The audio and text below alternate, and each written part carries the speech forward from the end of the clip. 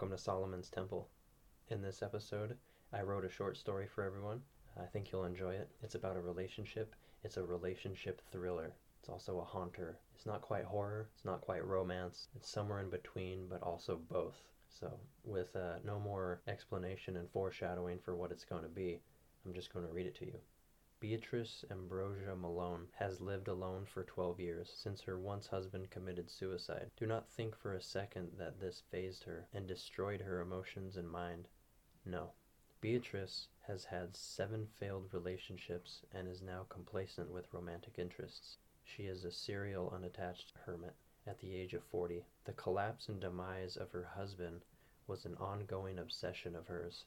It was a darkened persona of her mind to wish that her husband was different than what he was. She was a woman who loved to be entertained and pleased and to always be in control of her significant other. Her man, Judah Michael Severin, was a brilliant mind that loved to give everything to her, everything he had, his earnings, his time, his attention, his emotions, everything.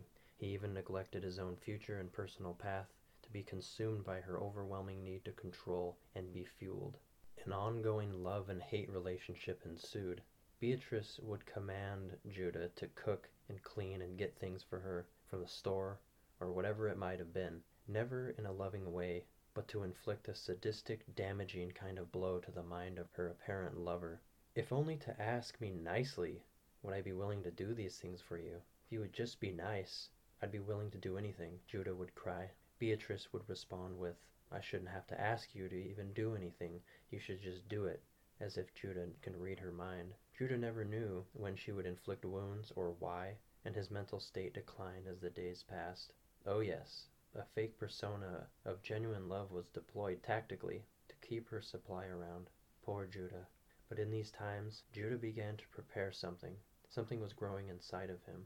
This naturally loving man grew bitter and depraved. From the inside, he began to hide very dark thought patterns. The woman he had fallen in love with and would do anything for draws everything good inside of him out, and he loses more and more of himself as the days progress, becoming next to nothing. Judah already has had a long past of abuse and bad luck, paired with depression. Judah had enough and started plotting. His new preoccupation became witchcraft. Every day he visited the local Santeria and gem shop to discuss magic with Angelica, the shop owner. His knowledge of spiritual possession grew as day after day he understood how to invoke unseen powers.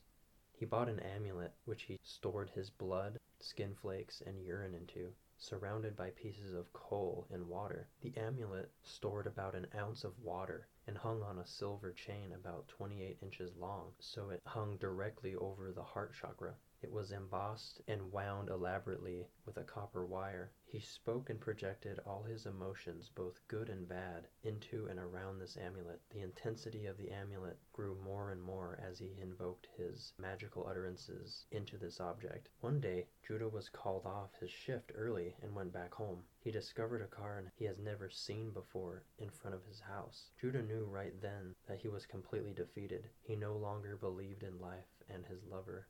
This was the day he felt would come, and he decided he can't hold on any longer. He woke up early and sneaked outside.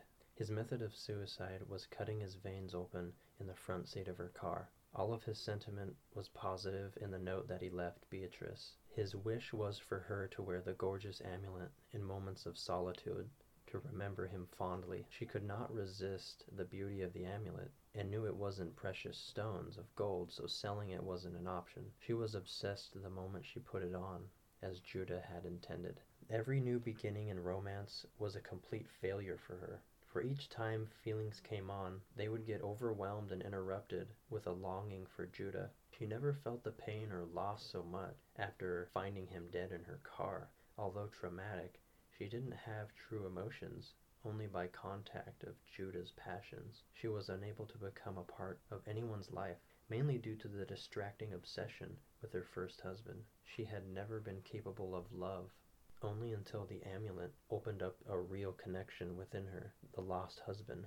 Whenever the amulet was on, she was at peace. Whenever it was off, she was restless and everyday life was mismanaged, and she never could feel quite right. She eventually donned the necklace most of the time. The necklace was heavy, and she became tired and beat down. It seemed as though she could not wear it, nor take it off.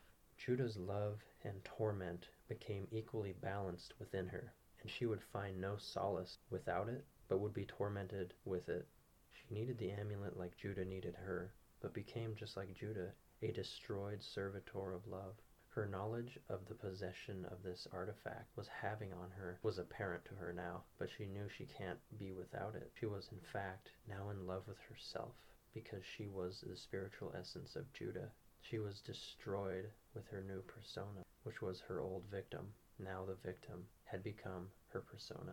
She lay awake at night, talking to Judah, if only he were there, asking to be forgiven and willing to do anything for him if only he were here.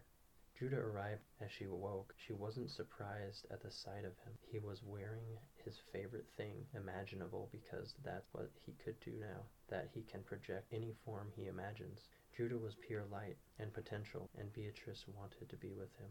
Judah, please take me with you. Judah walked over to her bedside and placed the syringe on the nightstand.